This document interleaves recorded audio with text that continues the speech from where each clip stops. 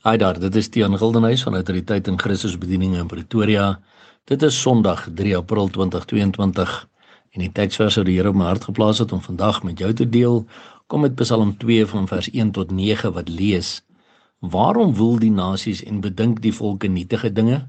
Die konings van die aarde staan gereed en die vorste hou saam raad teen die Here en teen sy gesalfde en sê: Laat ons hulle bande stukkend ruk en hulle toue van ons afwerp. Hy wat in die hemel woon lag, die Here spot met hulle. Dan sal hy hulle aanspreek in sy toorn en in sy grimmigheid sal hy hulle verskrik. Ek tog het my koning gesalf oor Sion, my heilige berg. Ek wil vertel van die besluit. Die Here het aan my gesê: U is my seun, vandag het ek self u gegenereer. Eis van My en ek wil nasies gee as u erfdeel en die eindes van die aarde as u besitting. U sal hulle verpletter met 'n eysterstaf. U sal hulle stukkend slaan soos 'n aardepot. My broer en my suster, weet jy wat? Ons begin al hierdie dinge al hoe meer letterlik sien afspeel voor ons oë. Die vervulling van Bybelse profeseë voordat Jesus Christus kom om ons te kom haal. Want wat sien ons hier? Die vraag wat gevra word is: waarom woel die nasies en bedink die volke nietige dinge? Die konings van die aarde staan gereed en die vorste hou saam raad teen die Here en teen sy gesalfde. Wie sy gesalfde? Dis Jesus Christus. En hulle sê: laat ons hulle bande stukkend ruk en hulle toue van ons afwerp. Orals deur die wêreld word Christendom nie meer aanvaar nie. Word Christendom as geloof verdruk en die mense word doodgemaak en Christene word doodgemaak, want jy sien, die konings van die aarde en die nasies wil die bande van God en sy gesalfde van Jesus Christus stukkend ruk en hulle toue van hulle afwerp. Maar God wat in die hemel woon, hy lag daaroor. Die Here spot met hulle. Hoekom? Want hy is God. He is God, he gets to make the rules. Sy woord sê hierdie dinge sal gebeur in die eindtye. So hy weet wat hy lank reeds bepaal het vir hulle almal. Want die dag van sy toorn gaan kom.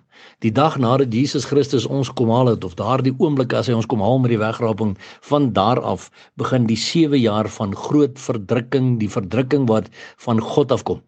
Ek en jy is tans reeds in verdrukking omdat Satan ons haat. Ons word deur die Satan verdruk, maar daardie 7 jaar wat voorlê oor die nasies, gaan God se toorn en sy grimmigheid wees wat oor die aarde uitgestort sal word. Want hier sê vers 5, dan sal hy hulle aanspreek in sy toorn en in sy grimmigheid sal hy hulle verskrik. Dit het nog nooit voorheen in die geskiedenis gebeur, my broer en suster. Dit gaan gebeur in daardie 7 jaar van verdrukking. En dan sê hy verder: ek tog het my koning gesalf oor Sion. Nou daai koning is met 'n hoofletter K, verwys weer eens na Jesus Christus. Oor Sion, my heilige berg. Dit is daar waar Jesus ook dan na die 7 jaar van verdrukking gaan kom heers op Jerusalem vir 1000 jaar van vrede. Dan sê hy verder: ek wil vertel van die besluit. Die Here het aan my gesê. Daai my verwys na Jesus Christus. U is my seun, vandag het ek self u gegenereer. Eis van My en ek wil nasies gee as u erfdeel en die eindes van die aarde as u besitting. Alles behoort aan Jesus. Alles is aan hom oorgegee. En dan sien ons in vers 9, wat gaan hy kom doen wanneer hy kom? U sal hulle verpletter met 'n eysterstaf. U sal hulle stukkend slaan soos 'n aardepot. Wie's dit? Al hierdie konings van die aarde en die nasies wat so woel en nietige dinge bedink teen God. Hulle gaan stukkend geslaan word soos 'n aardepot in die tyd van God se toorn en sy grimmigheid.